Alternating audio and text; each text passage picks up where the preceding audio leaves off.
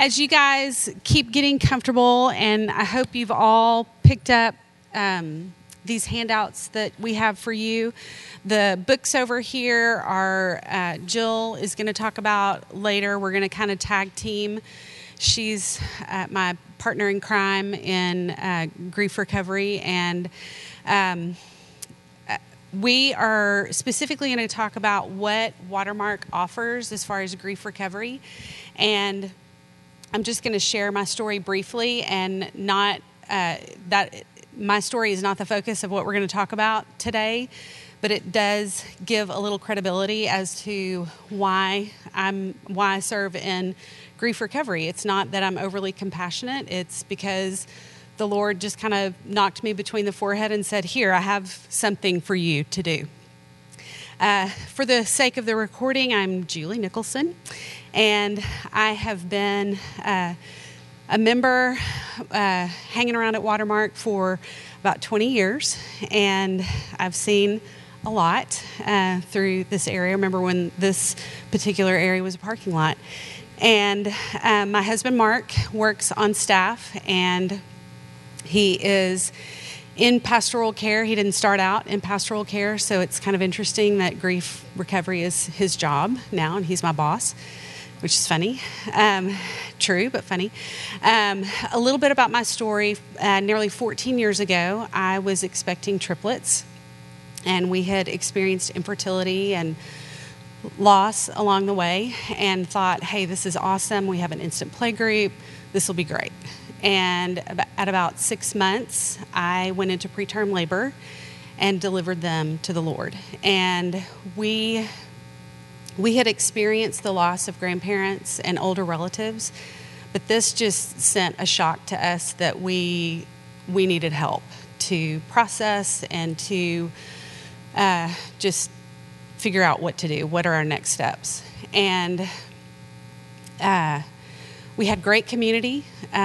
We had not only our legitimate community group, but we had friends in the community at large that really came Watermarkies alongside us with food and just being really good friends, kind of like Job's friends. They were great friends until they opened their mouths.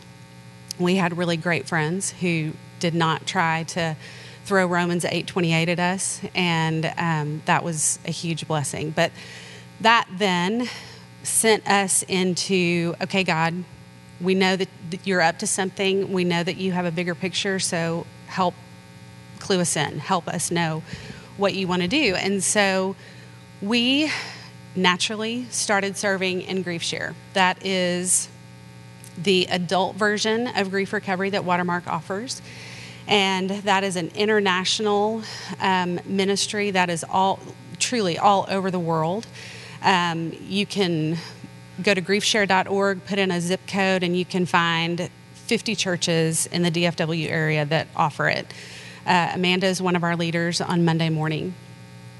Nikki is one of our leaders on Tuesday night.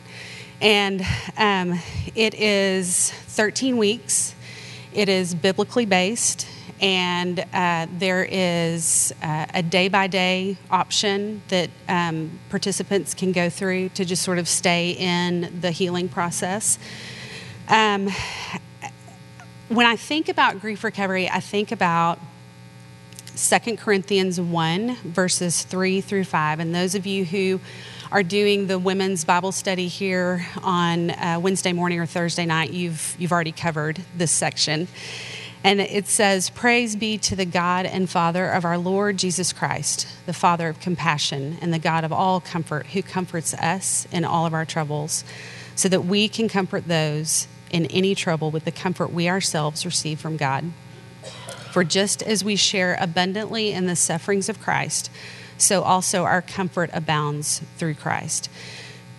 I didn't know that I would need comfort, and I did not know that for the last 14 years I would extend godly comfort to people that are largely strangers to me. But I have met with moms who have experienced loss at every stage, whether it's an 8-week utero, whether it's 8 years out.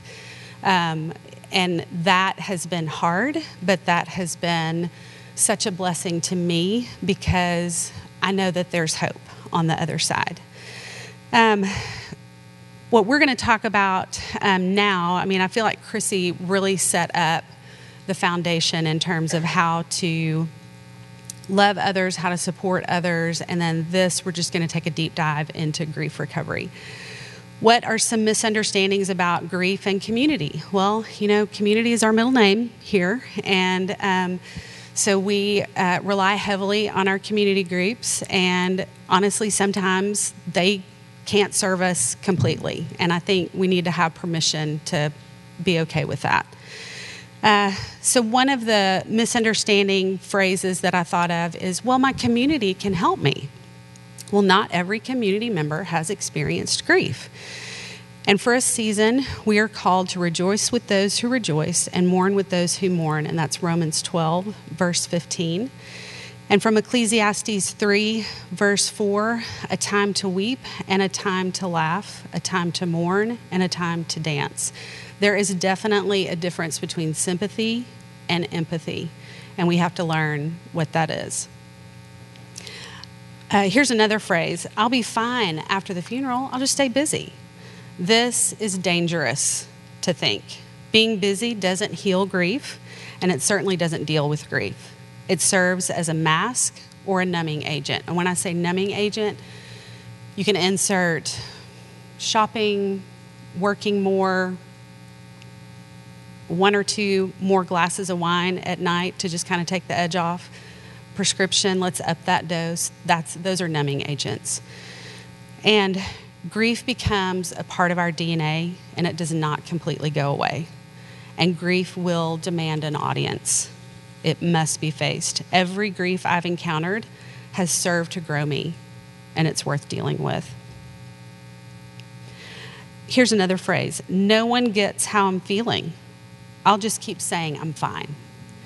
Ecclesiastes 4, the latter part of verse 12 says, a cord of 3 strands is not quickly broken. Grief is best navigated with others. While grief is personal and specific for individuals, even within families losing the same person, it is a healing process that is not to be done in isolation. God functions within the Trinity, and Jesus, with his earthly ministry, had the disciples. Here's another misunderstanding. If I have, and I've heard this, if I have an eternal perspective, doesn't a support group cast doubt?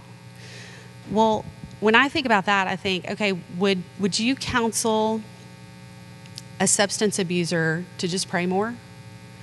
If someone is finding new life in Christ through the ministry of regeneration, which is another care ministry that Watermark offers, one of many, does that mean that they aren't relying on the Lord to do a work in their lives? Romans 5, 2 through 5 says, and we boast in the hope of the glory of God. Not only so, but we also glory in our sufferings, because we know that suffering produces perseverance, perseverance character, and character hope. And hope does not put us to shame, because God's love has been poured out into our hearts through the Holy Spirit who has been given to us. People with an eternal perspective know this truth, and sometimes it's nice to have others on the journey voicing that truth to us. Here's a great one. Time heals all wounds. That is false. Time doesn't heal wounds, but God can. Revelation 21, verse 4 reminds me that one day he will wipe every tear from their eyes. There will be no more death or mourning or crying out for pain, for the old order of things has passed away. And in Psalm 46, verse 1, it says, God is our refuge and strength and ever-present help in trouble.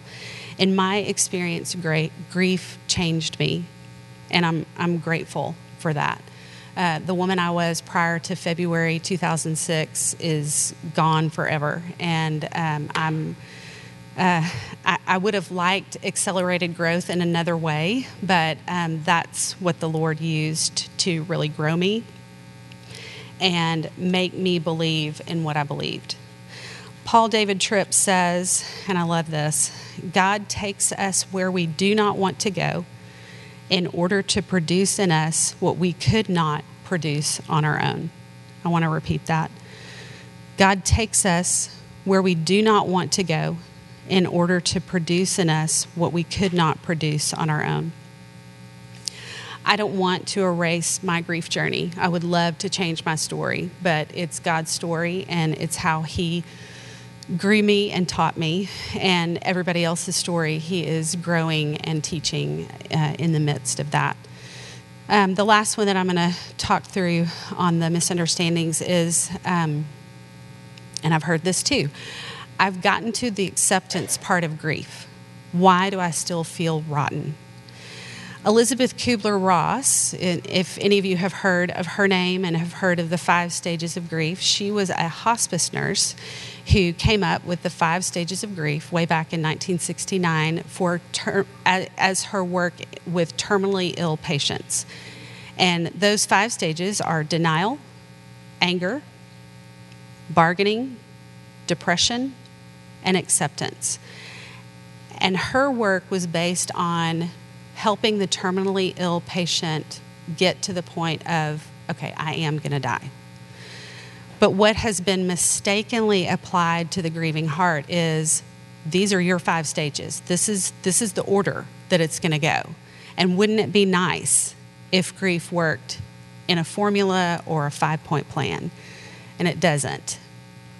And I have had people come up to me and say, I'm not angry anymore. I've gotten to acceptance. I know my mom has died. Why am I still mad? Because this doesn't apply to you. This is not, there's not a cutoff. When I was in the worst part of my grieving, I wanted a date. I wanted someone to tell me, okay, this is when you're not going to feel bad anymore. And I would circle that on my calendar. I would work towards that date. But it does not work like that. Reality is that grief is messy. And it's common and perfectly normal for those stages to be a jumbled mess. And that's okay.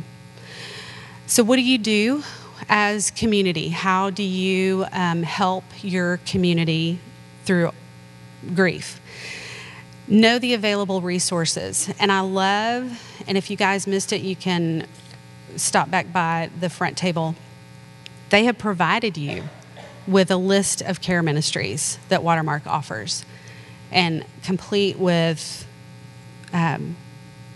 web links. That's great. So I would educate myself on what is available, and we're talking about grief recovery specifically, but you may be talking to somebody who experiences a grief, and then you just uncover that they have abuse in their background, or they have an abortion story in their background, or that may be what's tied up in their grief. So know about what we offer. Know about when they meet. We have specific grief books up here that Jill's going to talk about later, and those are for children specifically. But, I mean, I'm a book nerd. I'm also a grief nerd, so I know about grief books, and I have been pretty notorious of buying bulk of grief books and giving those out with the disclaimer, I don't want a book report. I'm not going to ask you about this. If this collects dust and you never read it, if you sell it, I don't even care about that. But it's going to be where you are. And that is mainly me saying, this book helped me, it blessed me. You may think it's garbage. That's fine, but here it is. Okay, so then, even if you haven't experienced a loss, because you're educated in what Watermark offers, because you're sitting here and you know about GriefShare now, you can physically take a friend to GriefShare, and that has happened before. And you can just, and I have experienced it before. I have a friend who had a miscarriage, and I was watching her physically wilt. And I finally just said, okay, this is when I'm picking you up. You're going to be in my small group. I'll pay for your study guide. What time do you want me there? And What she uncovered and discovered was that her grief was valid, and she wasn't alone, which was huge. And she saw freedom and hope in the midst of her loss. I'm not saying I'm great. I was going anyway. So, it's like, let's carpool. But that is something that you as a friend can do. If let's say, for example, your friend has lost a parent. If they have children within the kinder through 12th grade age range, which Jill's going to talk about in a minute for Shift, she's kind of a big deal, then take their kids. Say, hey, let's all go. Let's make Tuesday night grief recovery night. And Chrissy talked about significant dates. Remember significant dates. Acknowledge significant dates. And I would say get note cards. And nobody gets mail anymore. They get Bath and Body Works, coupons and stuff. So if they were to get a note in the mail saying, I know this is the day that your brother died, and I want you to know that I'm thinking about you. That's a tangible reminder to someone that you took the time to get a note card, to write it down, to put it in an envelope, to get a forever stamp, and to put it in the mail. Then remember that the one grieving, and Chrissy talked about this as well, they experience a new normal, which I don't really like that term, but it is what it is. And that 6 months after their loss could be the rawest part of their grief process. And also because you're educated from sitting in here, that you know that the stages of grief do not apply. And just be comfortable to sit in the middle of mess. And I am done, and I am going to let Jill cook. She, like I said, she's kind of a big deal. She is a child life specialist by trade, and she knows a lot about kids and grief, and Watermark has started a relatively new ministry in the last 6 years. It's called Shift, and that is for hope for grieving kids and teens, again, ages kinder through 12th grade. And we've seen a lot of change and a lot of hope come out of that. So I'm going to turn it over to Jill. Julie says she's done talking, but that's a joke, y'all. She'll jump in. They didn't do the pictures in the big room on the big board so y'all could know who we were in our family, because I wanted to poke fun at Julie so bad about this picture. It's the cutest picture of her family and her boys, but so I can't. Oh, yes, she does have 2 minions, as she calls them and refers to them. So piggyback on tons of things, and I'm going to kind of interrupt me as we go, because usually when it comes to grief in kids, I can give you the, hey, this is typical, but we know children aren't typical, right? They tell us by 6 months they're going to roll over, and nobody's does, or they're rolling over at 3 months, right? So this whole typical world just is crap for us parents, like I admit it. So jump in, give me your scenarios, ask whatever questions you have.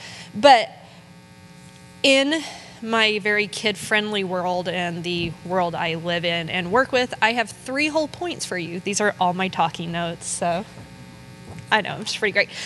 Okay, so my 3 points when working with kids who are dealing with death, who are grieving, who, y'all are coming up and walking alongside. Mom got a diagnosis, and what do I say to the kids? How do I help the kids? What on earth, where do I start? Okay, so from a parent perspective, from a community group perspective, from a just neighbor, first one, educate on diagnosis, educate on situation, educate on enter your blank, okay? Whatever it is, educate. This is simple. This is below their developmental level, right? So if you have an 8-year-old who's, 2nd grade, smart, reading books, I'm going to go ahead and educate them like I'm talking to a 5-year-old. Not because I'm talking dumb to them or talking down to them, because they're in crisis. They are in a mode of, I don't know what's going on. I'm scared. people are whispering and keeping secrets from me. And you're really, a lot of times the first person who's like, the way I introduce myself is I'm Jill, and my job is to make sure you understand what's going on. And they look at me, and I was like, you know what that means? You can ask me anything, and I'm not going to lie to you. And I am like birthday cake to kids, and because it's, what do we say? We're like, hey, can you go to your room and play? Mom needs to talk to Sally, Johnny, Freddie, whoever you're visiting, right? And so we are going to come alongside the kids and say, are you scared? Do you know what's going on? Do you have questions? What words have you heard? And so let's educate. Okay, what words have you heard? Do you know what that means? Okay, mourn, grief. If you haven't heard those words before or been around them, they might as well be a green burger, burger, whatever it is, right? Like grief, I don't know what that is. Is it a sauce you put on something, or is it scary? Because they make it sound scary, but then everyone kind of gives a little half smile when they talk about it because we don't want to scare the kids, right? So educate, just simple words, simple phrases. Hey, Sam was diagnosed with cancer. Have you heard the word cancer? Yeah, I've heard it. People have been saying it. Do you know what it is? Not a clue, right? Okay, you're right. It is the part of their body that's not working correctly. Their brain has something that's not supposed to be there. Her heart isn't beating like it's supposed to. So the doctors are going to do blank, right? Super simple words. And because everybody likes a guide, right? Because we don't know what to say. This is on your sheet of paper. It's on the bottom. It's called What Will I Tell the Children? This is specific to grief. So how do I disclose a death? But again, insert that last word. Instead of how do I disclose a death, how do I disclose cancer? How do I disclose? It's simple phrases, simple words. It literally says, say this, don't say this, okay? Yeah, and so that's the link online. You can download the PDF and you have it. You can order books. They cost about $1 a book. Again, like Julie keeps stocks of note cards to send people. I have a closet full of these that I send people. Kind of creepy, but but it's fantastic, right? Like possible behaviors. What do I say? What do I not say? How do kids understand? All right, I gave you that. There's the link. Okay, here's your golden ticket. And then the second link on there is kids worry too. What are some things I can do with kids? What are behaviors that I see? Is it typical? Is it not? Again, I love the word typical and I hate the word typical because that's just a range. But you can tell when a kid is, I'm inserting new information and I'm kind of processing it versus I'm struggling, right? And so this is the Kids Worry Too, kind of gives you some tidbits of things to do. But we are going to educate on the diagnosis. The second thing we're going to do is we're going to give the kid a job, right? Kids are kids, okay? Your job is to also do kid things, right? Your job is to play video games. Your job is to be a friend to Sam. Sam's mom was diagnosed with whatever, and so Sam might have some big feelings. Okay, your job is to be a friend to Sam. Sam, your job is to let us know if you need things. Whatever their job is, right? Allow them to play, allow them to be, allow them to ask questions and be the freedom of a kid. But you know their other really big job is to cry, is to play, is to be angry, right? I have kids all the time, like literally the first 5 weeks of shift is like, are you allowed to be mad? Are you sure? Yes. And by the first 3 weeks, it's always no. Are you allowed to cry? Are you allowed to be angry? Right? By about week 3, they're like, I get this question. I'm going to get it right. Yes. Okay, are you allowed to kick a ball when you're mad? Yes, you are, right? What do we do when we're mad? Julie listed them. We go shopping. We have a glass of wine. We, distract ourselves in a good book, right? Those are called coping behaviors. When taken too far, they're negative coping behaviors. That's a whole nother class. But for right now, those are just things that we do to cope. They distract us, right? They give you a moment to breathe, and then you can carry on. Okay, as an adult, your job is to model good behaviors and grief behaviors, right? You should be crying. If your best friend died, if your husband died, if you lost a baby, you should cry. It is sad. It's not fair. It's hard. If we hide our emotions, why on earth would the kids not hide theirs from you, right? And so I always tell kids, are you allowed to be mad? Are you allowed to be angry? Are you allowed to cry? And it's yes. Okay? You are never going to get in trouble for your behavior, for your feelings. You will never get in trouble for your feelings because those are God-given. It's how we respond to our feelings that are questionable, right? Can I kick a ball? Yes, right? I can kick a ball into the wall of the outside of the house, outside the garage, as hard as I want. Do it. Can I kick a ball in the house? Probably not. But guess what? Can I hit a pillow? Absolutely. You can punch that pillow in any room in the house, as long as your brother's not underneath it, right? Like, there are stipulations to everything, but there are positive coping in hitting and kicking. They're kids. They're going to do it anyhow, right? And you can take the 15-year-old boy or the 3-year-old boy. They're all going to kick and hit. It's where you give them the appropriate outlet to do it, right? Kids need to be kids, and that's their job. Guess what? Teens, tweens, they still need that social time. And so a lot of times I have kids tell me, I just sit in the house and I'm bored and everybody's sitting around crying. Okay, there's a level of show them good emotions and also get them out. Let them go do regular. They want to be normal. They want to be regular. And so we heard, what's her name? I just lost it. Chrissy, jeez. Thank you.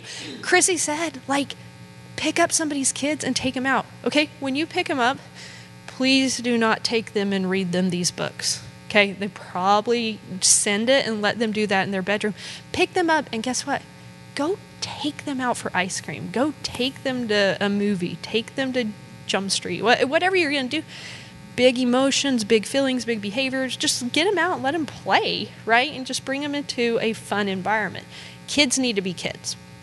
So we're going to make sure they know what's going on. We're educating them. We're going to give them a job. And then we are going to add Christ, right? Like, so my big 5 verses, they're in the Shift curriculum, so they're beautiful. I have 5 very kid-friendly verses that you can pray with them, you can put on note cards, whatever you want to do. A lot of times when we say, add Christ in the conversation and make sure they have comfort and faith, it's really scary for a kid to hear, just pray to God, He hears your prayers and He'll answer them. Let mommy live is a really honest prayer for a kid. And when that may not happen, you don't want a child to struggle with their faith or struggle with their relationship with God. So we have to give them truths to hold on to that can be applied in any facet, in any situation. The biggest component of miracles, Lord, let mommy live, right? Like, we are all going to pray that. But we also have to understand childlike faith, and we have to not scare them. We want them to run with Christ their whole life, not run away from Christ in crisis, right? And so Hebrews 13:8, Jesus Christ is the same yesterday, today, and forever. And how is that huge? Because last week, Mom, Sam, Jimmy, and Tom were fine. Today we got that news, and after they pass, or after that diagnosis is gone, or after 22 more surgeries, God is the same, right? So Jesus Christ is the same. And so letting kids kind of mull over that in the realm of yesterday, today, and forever, right? And so second is Ecclesiastes 4:9. 2 people are better off than one, for they can help each other succeed. And so that's part of giving a kid a job, is just saying, you can help your brother out. If you have siblings, and saying, this is a lot for you, your brother's there with you. Now, is your brother, even if 2 boys have the same grief they're dealing with, their responses are not going to be the same. Their grief does not look the same. But this kind of allows a child to say, hey, I don't need to isolate. I don't need to withdraw in a dark room and be alone. Like, 2 people are better than one, And so that's why I love this verse too, where I'll say, my kids or anybody will be like, why are we going to visit them? Or it's, it's dark and dreary at grandma's house. And I'm always like, grandma's sick, but 2 people are better than 1. And so I want you to make her day, and things like that. And so it's just a really applicable verse.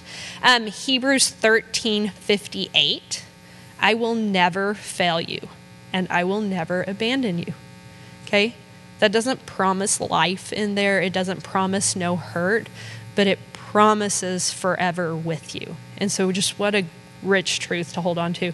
Psalms 56:3, but when I am afraid, I will put my trust in you. And so that's so applicable for kids of all ages to just really be able to say, when you're afraid, what can you do? Christ calls us, the Bible tells us to trust God. And I'm afraid, and I can always just say, I'm so afraid that X, Y, and Z is going to get worse, or the surgery won't go, or that so-and-so will get more sick. And I say, but when I'm afraid, I'm going to put my faith in God. And the Bible tells us that that's, what we should do. And then my 5th one is Matthew 5, verse 4. Blessed are those who mourn, for they will be comforted. And there's your promise for grief. Doesn't say the promise of life. It doesn't say the promise of no hurt. It doesn't say the promise of no suffering. It says those who mourn will be comforted. And so I just think that's such a rich truth to lay into with kids is it's, again, we talk about it all the time at church, is that this world is broken. And so grief is going to exist for children. But let's comfort them, come together. What'd I miss? I know you're dying to talk. Bring it. No? Okay. Questions? I'm going to pause. Y'all have scenarios? Situations? Just unleashed a fire hose. I know. Did I overwhelm you? So, I don't have this story that I had to walk through, and I'm really, really thankful for it. But my background, just Julie touched on it. I'm a child life specialist, so I've worked in the hospital, and I spent better part of 8 years, give or take, walking alongside families who had experienced trauma. And so a lot of that trauma would be the loss of a mom or dad, or the loss of a sibling or brother through any facet of injuries or accidents or things like that. And then I went on to start a child life program for hospice. So it was well child, so children who weren't sick or injured, but who had parents who were dying on hospice or grandparents. And so I spent 3 years doing that. And now my current role, and the super fun one, which the job title is just awesome, is I'm a professor of death and dying, right? The job title you all want. It's like people are like, what do you teach? And I'm like, death. Chew on that, right? So I teach at UTD, and I teach a graduate and undergraduate course in death and dying, and then I teach child life there too. So I've walked with many people through grief and loss, but I have not had the heartache that people like the Nicholsons have, or others who have walked alongside. But I have the brain knowledge of what is typical and what to expect. So I am the keeper of books and resources. And so I use this discretionarily, some of my favorites and some of my not so favorites, because what I like doesn't necessarily mean what wouldn't work well for you and what y'all would like. So I brought them, flipped through them. You can look at them. On your sheet of paper, I put my 2 favorites because y'all's favorites are my favorites, right? And so I just like you to know, I miss you. It's just so simple. Okay, it's really simply written. I mean, if you're reading it to like a 10-year-old, they're going to be like, Mom, this is the worst book you've ever read me, because it's slow and simple and boring. But sometimes when we're dealing with things scary, I think it's kind of nice. But it's beautiful because it gives you these little prompts when you're like, I don't know what to say. I don't know what to do. This is hard. Grandma died. How am I going to present it? Guess what? You can just read this little cute book and you say, what about you? What happened to you? Or what happened to your situation? And so that gives you prompts. So for the mom who's incredibly overwhelmed and was like, so-and-so died, and I don't even know how to tell the kids. I don't even know what to say. It's a real simple storybook to buy. Amazon delivers it to their house. It's fantastic. And then the second is, this one is Since My Brother Died. This one's a little more focused on feelings and emotions and behaviors. And so I always, sometimes it's hard for kids to be like, but my brother didn't die, my aunt died or something. And you kind of say, I know your situation's different, but like, this was the luck of the draw. I turned to this great illustration page. He has big emotions and big feelings. And so this book is not so much about understanding death and the situation of death, but it's like, I'm really mad, and I'm really scared, and I'm really sad. And so it goes through good outlets for when you have big emotions. It's English and Spanish, so if you have anybody who prefers one language over the other, it's kind of a nice little additional bonus. But, this is cute. He says, I used to love to paint because it was my brother's favorite thing to do. And since he died, I don't want to paint anymore. And, I think that's just a real truth of, that is kind of how kids react. So those are my good storybooks. Those are ones I kind of like. I have a lot of those over there, too. I knew you would say something. See, I told you she's a big deal. She's a professor, and I have a license to drive a car. That's it. It's questionable. It's super questionable. Okay, so the handouts that you guys picked up, this is GriefShare and Shift specific, and it's just some frequently asked questions that we have gotten over the last few years of what it is and what it offers. And I'm really thankful that you guys are here to learn more about grief recovery, because statistically 100% of us are going to die. And so you guys are on the front end of figuring out how to love your friends well, and to love your family well, and to love your children well. And we're here as a resource. The email listed on that sheet is shift@watermark.org, and that comes to me. And we've overwhelmed you with a lot of information, and you may have a question 2 or 3 days from now, so please let us know. And we would if you guys have any questions, we are happy to answer those. We overwhelmed them. It's not cool to talk about that on a Friday. No. Oh, we're being recorded. Okay. Hi, I'm Amanda. I do lead a small group at GriefShare on Monday mornings for the women's. But I have a 2.5-year-old, and my mom passed away 2 weeks before he was born. And so he didn't know her, obviously, but he feels like he does because we have photos of her all over the house. And it's been hard lately now that he's becoming more verbal, because he knows we talk about Grandma Poppy, but he wants to know why we can't go to her house. And so I'm trying to talk to him on a 2-year-old level. You cut me off? No, we're good. It's well, you've technically been to Grandma Poppy's house because you go see your papa all the time. And when we're there, I'm well, yeah, this was Grandma Poppy's bedroom. And I'm just trying to dumb it down for him and also not get overly emotional. So that's just been my struggle, because she was never a part of his life here on earth, but she's still very present in my world, and I don't want to forget about her. And so I'm being very intentional about talking about her, and I don't want to hide the photos. So I just didn't know if you had any tips for that situation.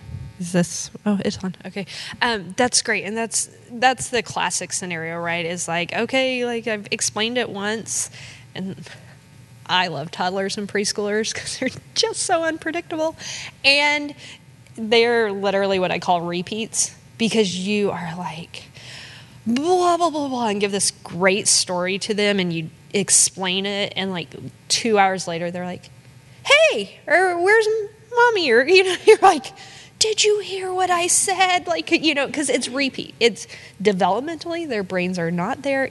Everything you teach them, just plan to wake up and reteach it the next morning.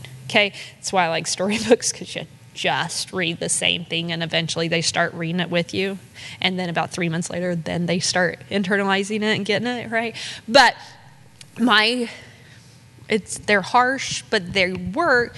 My 3 words for toddlers and preschoolers, and they're the D words: death, died. I'm not dying, but death and died and dying. Okay? All gone. I mean, it's great because we get it. Like, Cheerios are there, and then they're all gone when you chuck them on the floor, and I'm not picking them back up. But guess what? The next morning, we put them back in that high chair, and we re-give them Cheerios because we're glutton for punishment. So that all gone just comes back the next day, right? Or Passy's all gone. Oh, you're losing your mind. Okay, look, he came back. Hooray, right? Like, so all gone is not permanent. Dead is permanent. And I know that hurts my daughter heart and that hurts my heart to say dead. But that's a society thing that we are scared of the word dead, because Julie took my joke, and I start off every class and every lecture is like, you're going to die. Like, you are not better, sweeter, better Christian, better mother, but you are not immune from death. We are all going to die. We are all going to be dead. So why do we not use those words, right? All gone is not permanent. Death is permanent. Okay, so what is dead? They have died.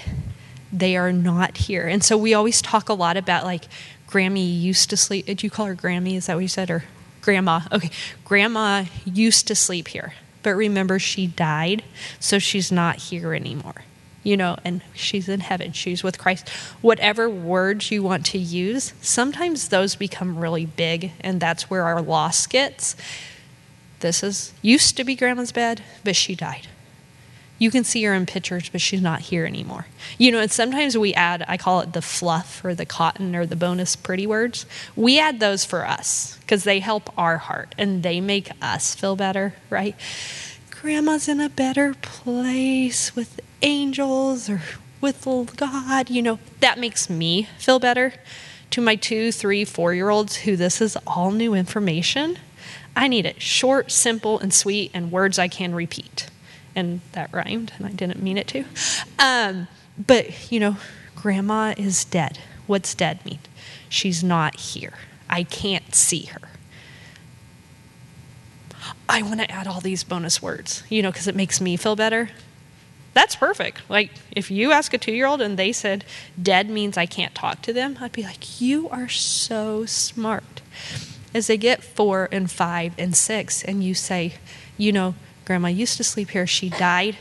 Her heart wasn't working like it used to. And so she got sick and she died. You can add more to the story. And you can say, she's with Christ in heaven. Okay? I would caution you on saying she watches over us, or she's with you always. Yeah, or she's flying among, whatever your words are, and I love them because they comfort me and make me feel better. But I'm sorry, if you're a 3-year-old who sleeps in their own bed finally and aren't in your bed or crawling out of the crib, how creepy is it for somebody to be like, she watches over you at night, right? Like that, yeah, it comforts me for me to say my grandpa is with me, but that's also really scary if I'm a school age or preschooler. Heck, probably a few 12 or 13-year-olds are like, they're flying around my room? Great. Will you check the closet like 3 more times before you put me to leave the door open tonight? And I'd like to add, is this on? I'd like to add that I have little people that struggle with anxiety, and we have used this before in terms of Psalm 139:16, that our days are numbered. And Todd, our senior pastor, has said multiple times, we are immortal until the Lord calls us home. And so, I can tell my guys, they've known about our babies since forever. And we have told them about that, and just how, you're here until God's done with you. So, I'm not hearing you say that, but I wanted to add that just from the overall umbrella of, we can freak kids out by, you're going to die. Yeah. So when educating, when supporting is like really simple words, and dead, dying, they're harsh to our language. We feel like it's not. It's normal. It is culture. We are all going to die. And so if we can get better at saying that, again, I love the, I'm sorry about your loss. That's fluff. I just feel like it's fluff. It's like that stuffing to make the bear a little squishier. I'm sorry your mom died. That's so specific. And that's my story. You are supporting me. I'm sorry for your loss is Walmart and CVS's Christmas card aisle, or whatever. It's so not personal. And so if I can say, man, grandma was my mom. I miss my mom. She's dead. That shows your emotion. It's simple words, and so you're going to have some processes to work through. Just when you think he grasps it, he's going to have a brain shift or a developmental shift, and you're going to be like, oh, I'm starting this game all over. So the simpler and more concrete and specific you can say, where you just repeat it the same. I always kind of tell parents when we do the diagnosis or the kind of grief talk at the hospitals and stuff, because you guys get me for this snidbit of time, and then we send you home and you're like, what did that lady say and tell me to do? Is I tell you guys, we'll make two phrases and we'll say, brother died, brother is not here. And you're like, who are you talking to? A 9-month-old? But you can't believe how incredibly easy that is when, then the 4-year-old walks up and is like, where's grandma? Well, where is grandma? Oh yeah, grandma died, grandma is not here. You're right. Why were you looking for her? And then you can go into all those conversations. But if you have the 2-liner that they then, it's again empowering. We're educating, you're right. Where is brother? Brother died. Brother is not here.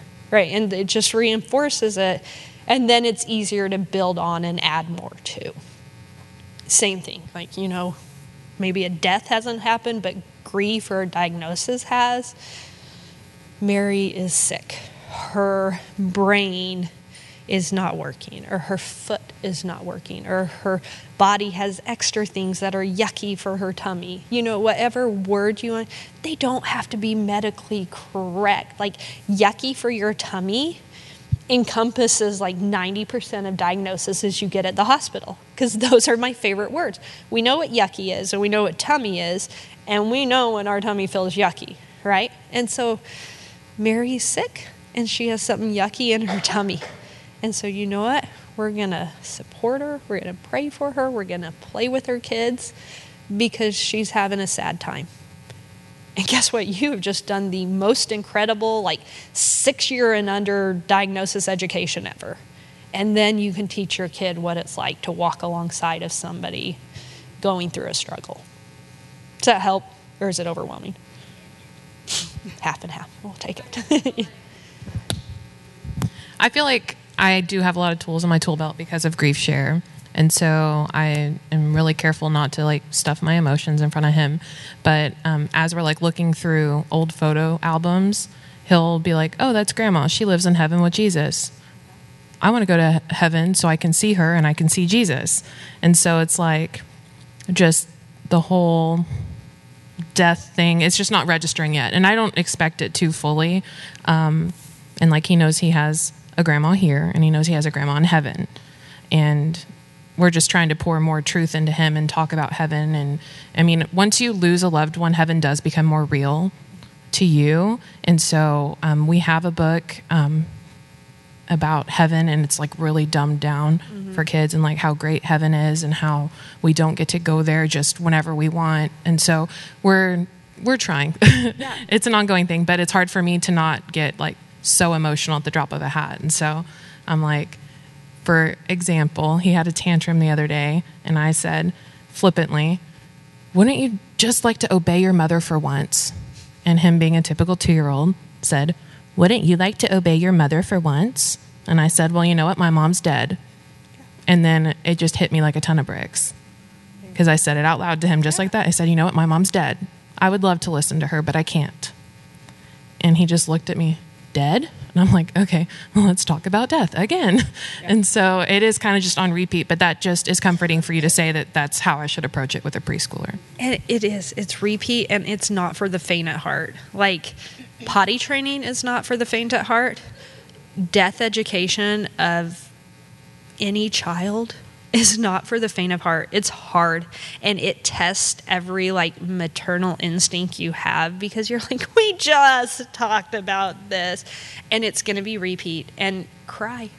And mommy can't talk about this right now because mom's sad.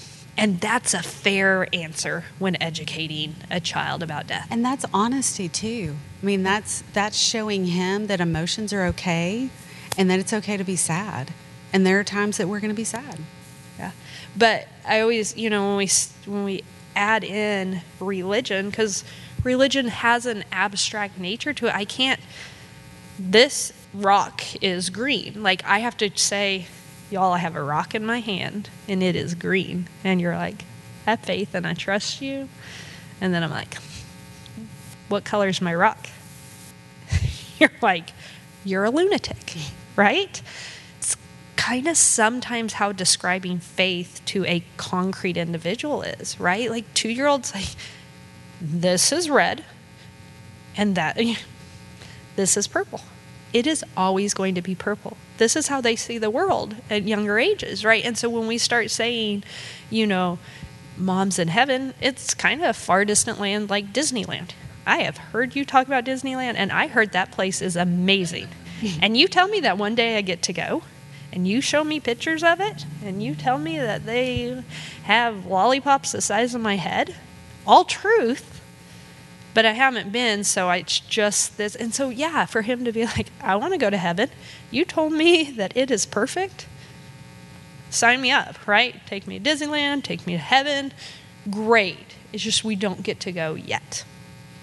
And that's fair enough to say. Like, it's truth, right? You get to go to heaven. You will get to meet Grandma. You will. Just not yet. And so that's where it becomes hard, is you can add all that, or you can also just know that and say, Grandma is dead, and we don't get to see her right now. Do you want a go-go? That's kind of how my life goes. Any other questions? Just a really quick question. Is GriefShare appropriate for like someone who maybe hasn't lost physically someone, but like lost a relationship? I know we have divorce care, but like someone who's grieving in another way from a different kind of loss, or is it specifically for loss of a person? That's a great question, and I would say that it is specific to the physical loss of someone, because yes, there is divorce care. Divorce is a legitimate grief, but there is a ministry specific to that. We've had families who have inquired of Shift for divorced kids, and the kids in Shift would love to think that they saw their dad every other weekend. So that's why divorce care is specific, Shift is specific. We had one son come to GriefShare because his dad had a terminal illness, and he stopped midway through because he was like, I'm not even there yet. I don't even know how I'm going to feel when he really does die. And his mother came, and so it's her husband, and she stopped coming because she was like, I need to be with him on Tuesday night. If I'm going to be anywhere, I need to be with him. And so it's just different. But yeah, great question. Thank you. We've even had the foster care kids come through who have truly lost their mom and dad, but they can go find them. They can go see and some would say, no, they can't.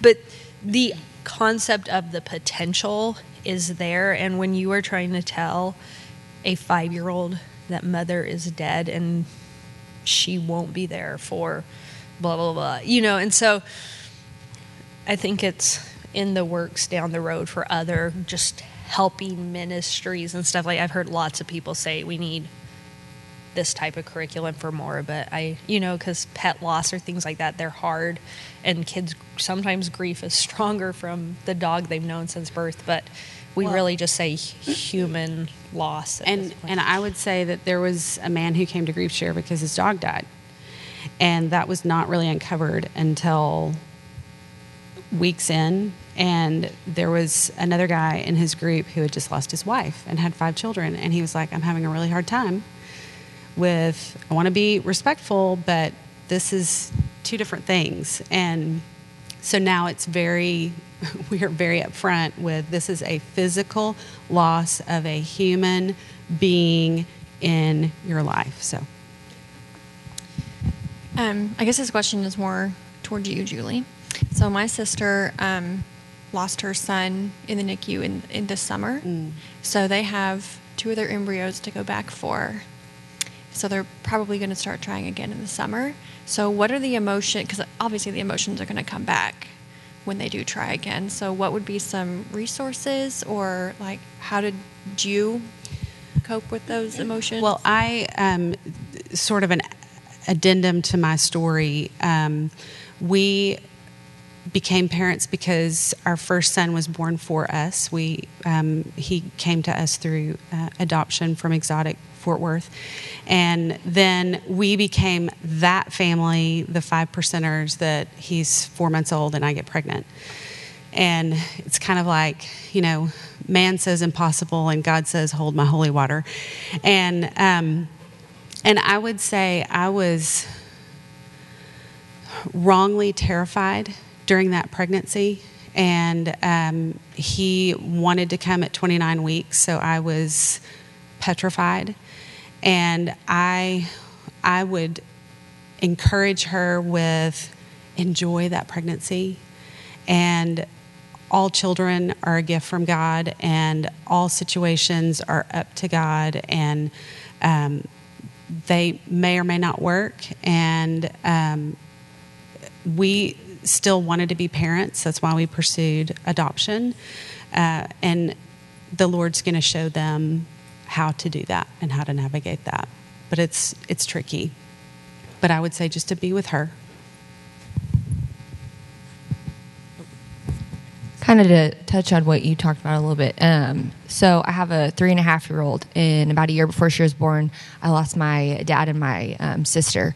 And so have pictures of them in her room, talk to her all the time about who they are, and who they would be. That would be her Papa Dave and her Aunt Sam. And so now she's in that inquisitive age where she's asking questions about everything, which is fine. And we use the D word in our house. But the problem I'm running into, it's just recently, is it's not like she's obsessed with it, but like Frozen. Well, Anna and Elsa's mom and dad died, and so she'll say that in front of other kids, and it's not a problem in our house. But when we're at a play date or we're around her friends, it's almost like, I don't know if it makes the other parents uncomfortable, because then her friends are asking the parents, like, what does death mean? What is dead? And so I don't want to I don't want her to feel like death is a bad thing. But I don't know. I just don't know what to do about that. Most Disney parents are dead.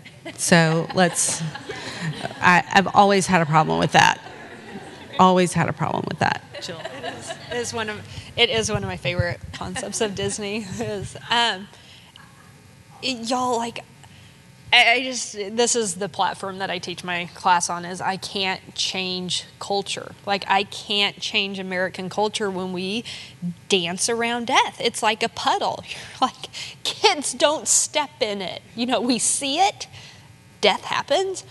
We're just going to walk this way. Like, it's just our culture. It's just our society. And, like, embrace it. It's your story. It is the way you're going to win hearts and teach others about the Lord, and it's the way that your daughter's going to have positive coping in life. And so, say, I'm the queen of just like kind of blowing it off, where I'll be like, oh, I'm sorry, my dad and sister died, and so my daughter's very aware of that. Like, I have really great books if I did scare your kids, or something like that. But it's gonna happen, and and like, let her be the little light that when grief happens to that play group that they're like, I know who knows about death, like I know who's walked through it. And so that doesn't help your mom heart and that big old black cloud of mom guilt that we all get to lug behind us sometimes, but I also,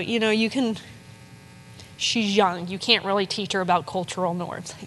That's really good to talk about at home, but once we're outside, we don't, yeah, no. I don't want to put any negativity towards that. And I think, go ahead. Wait, you want to have the sex talk with her at some point, correct? So then you don't necessarily want her to be talking about that in the cafeteria. That's something that you guys have talked about.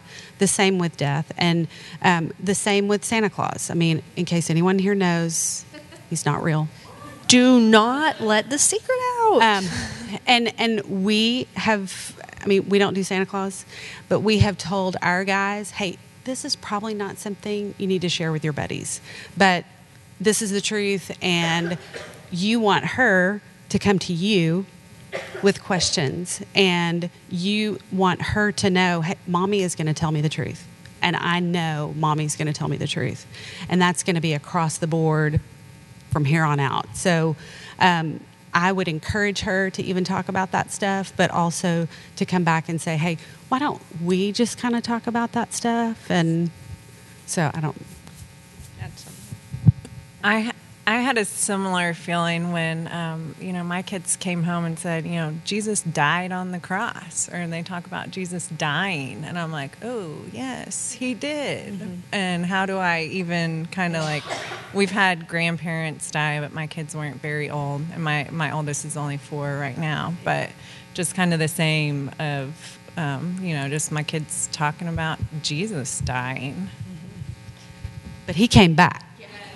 So there's a difference there. Hold on, Julie. It's hard, and I wish I could say, use the word dead and it all goes away. But again, this is why we have these conversations, and this is why we have to sit in a room of women and say, how can we change the world? Is these are those baby steps of we got to educate our kids that, death happens. And I walk alongside of you. I have 4, just set the platform, 12-year-old girl. I'm sorry, right?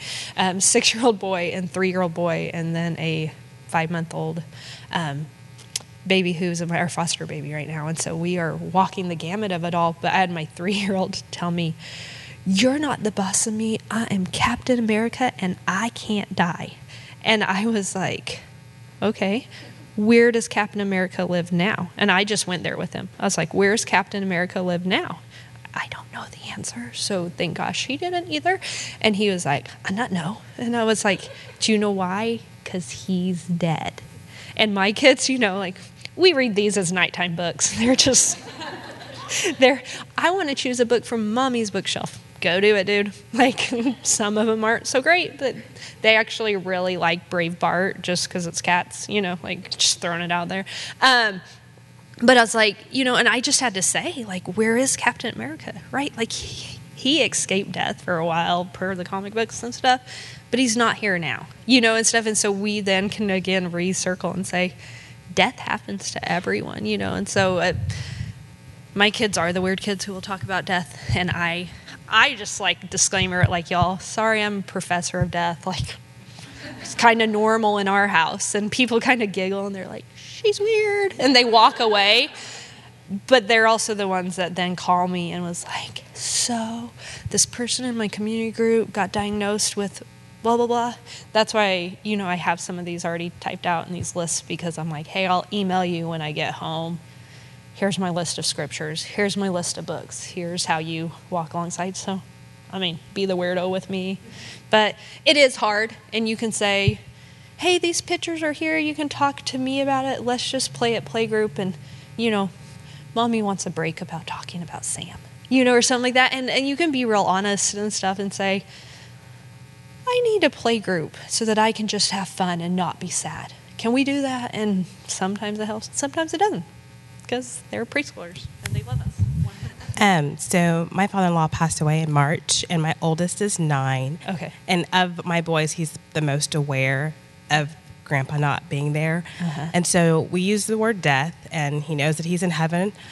So 2 things happen a lot. A, whenever my husband and I go on a date, my son is like clinging to us. He doesn't want us to leave. He's afraid we're not going to come back. And we have to reassure him we're going to come back. But then, of course, in my head, I'm like, but we could. I mean, like, and I try not to do that. My husband's super logical. And then the holidays are coming, and like, we go to my mother-in-law's house, you know, they run to the back where Grandpa typically would be, and he's not there. And then they're like, we tell him, where is Grandpa? Grandpa's in heaven. So they conceptualize, but he is so worried about us leaving, and he doesn't want to go to heaven because he doesn't want to miss us. And, you know, we tell him that his brothers are going somewhere. No, I don't want him to go. I don't want them to go. I want them to stay here with us. And I'm just like, kind of at a loss at what to say. Tuesday nights don't work for us to come to GriefShare and Shift. My mother-in-law is doing it at First Baptist in Garland. And so I'm just kind of, I don't know what to tell him to help him understand, you know, to not be afraid or a phrase to even use with him, so that I have something I can say and my husband can say, or my mother-in-law can say when we do pull out of her driveway and she's watching them and he's worried and wants to FaceTime us while we're gone. It's just hard. It is hard, and that's a truthful situation, and that's where kids will typically go next. They either verbal vomiting, like dead to the world, or they're like so fearful to let anybody else go because they lost somebody, and that they don't know how to navigate it. I'd go back to my second point is give him a job, okay? And like, I mean, I'm talking like weekly jobs. Hey, I talked to mother-in-law, Granny. Okay, I talked to Granny. She was kind of having a hard week. She's missing Grandpa. Okay, I have to catch on to all these Grandma and Grandpas. I talked to Granny. She's missing Grandpa. I'm missing Grandpa this week. Let's write Grandma a card. Let's bake Grandpa's favorite cookies. Let's take Grandpa's favorite movie. So when you go over, because Mom and Dad are going to go to dinner, because Dad needs to take Mom to dinner, let's get Grandpa's favorite movie, and you and Grandma can watch it and talk about Grandpa. Maybe not yet. It's Lord of the Rings. Okay. But it's coming. Grandpa's favorite Disney show, right? But give the job, right? Give him. We all want to feel productive. We all want to feel good, right? Like, and if you can say your job is to take care of Grandma, your job is to do something, bake cookies, write a card, anything, wrap a present for Grandma, or take a game. Grandpa used to like Yahtzee. Yahtzee's really great at math skills. 9-year-olds love it. You know, I used to play this. Your dad used to play this with Grandpa when he was a kid. You know, and some of it you have to pull in Dad or call Grandma, and what would help you and not hurt you. You know, like sometimes those cookies were not there yet. Like, I don't want Grandpa's favorite food yet because it's too raw. And so sometimes it's, let's play a board game that Grandpa or that Dad liked to play with Grandpa way back when, and you know, and things like that. But that job, go back to the job, because I can't give you a phrase that's like, Mom needs dinner, you know, because he's going to be so different. But if you can give him that job, he takes ownership of it. And it opens and facilitates conversation too. So if you say, let's pull pictures, or let's do Grandpa's favorite cookie, you know what? I remember baking these, or, you know, even Dad can pull in some of that. And then you can have this sweet memory time and answer some of those questions too. The fear will subside and it will go on, but you're still fresh. And like fresh can last up to 3 years. Okay. People love to say like fresh is like 1 month after the death. Fresh, I mean, and it's going to wave and flow. So like summer might be amazing and you guys can go on dates and there's no tears, and all of a sudden like back in school for 3 weeks and he will not leave your side. Well, guess what? There's a change in how much he's with you. And so some of those fears come right back up to the surface. So no, it's going to ebb and flow. Speaking of Lord of the Rings, you guys, it's time for you to go pick up your hobbits. Thank you so much for being here. And we are weird. We like to talk about grief, and we more think so it's like normal. to talk about the hope that is back there. So please, if you have any more questions or if any come up, shift@watermark.org is me, and I can certainly get anything to Jill. And we're just so grateful for you guys. Thank you.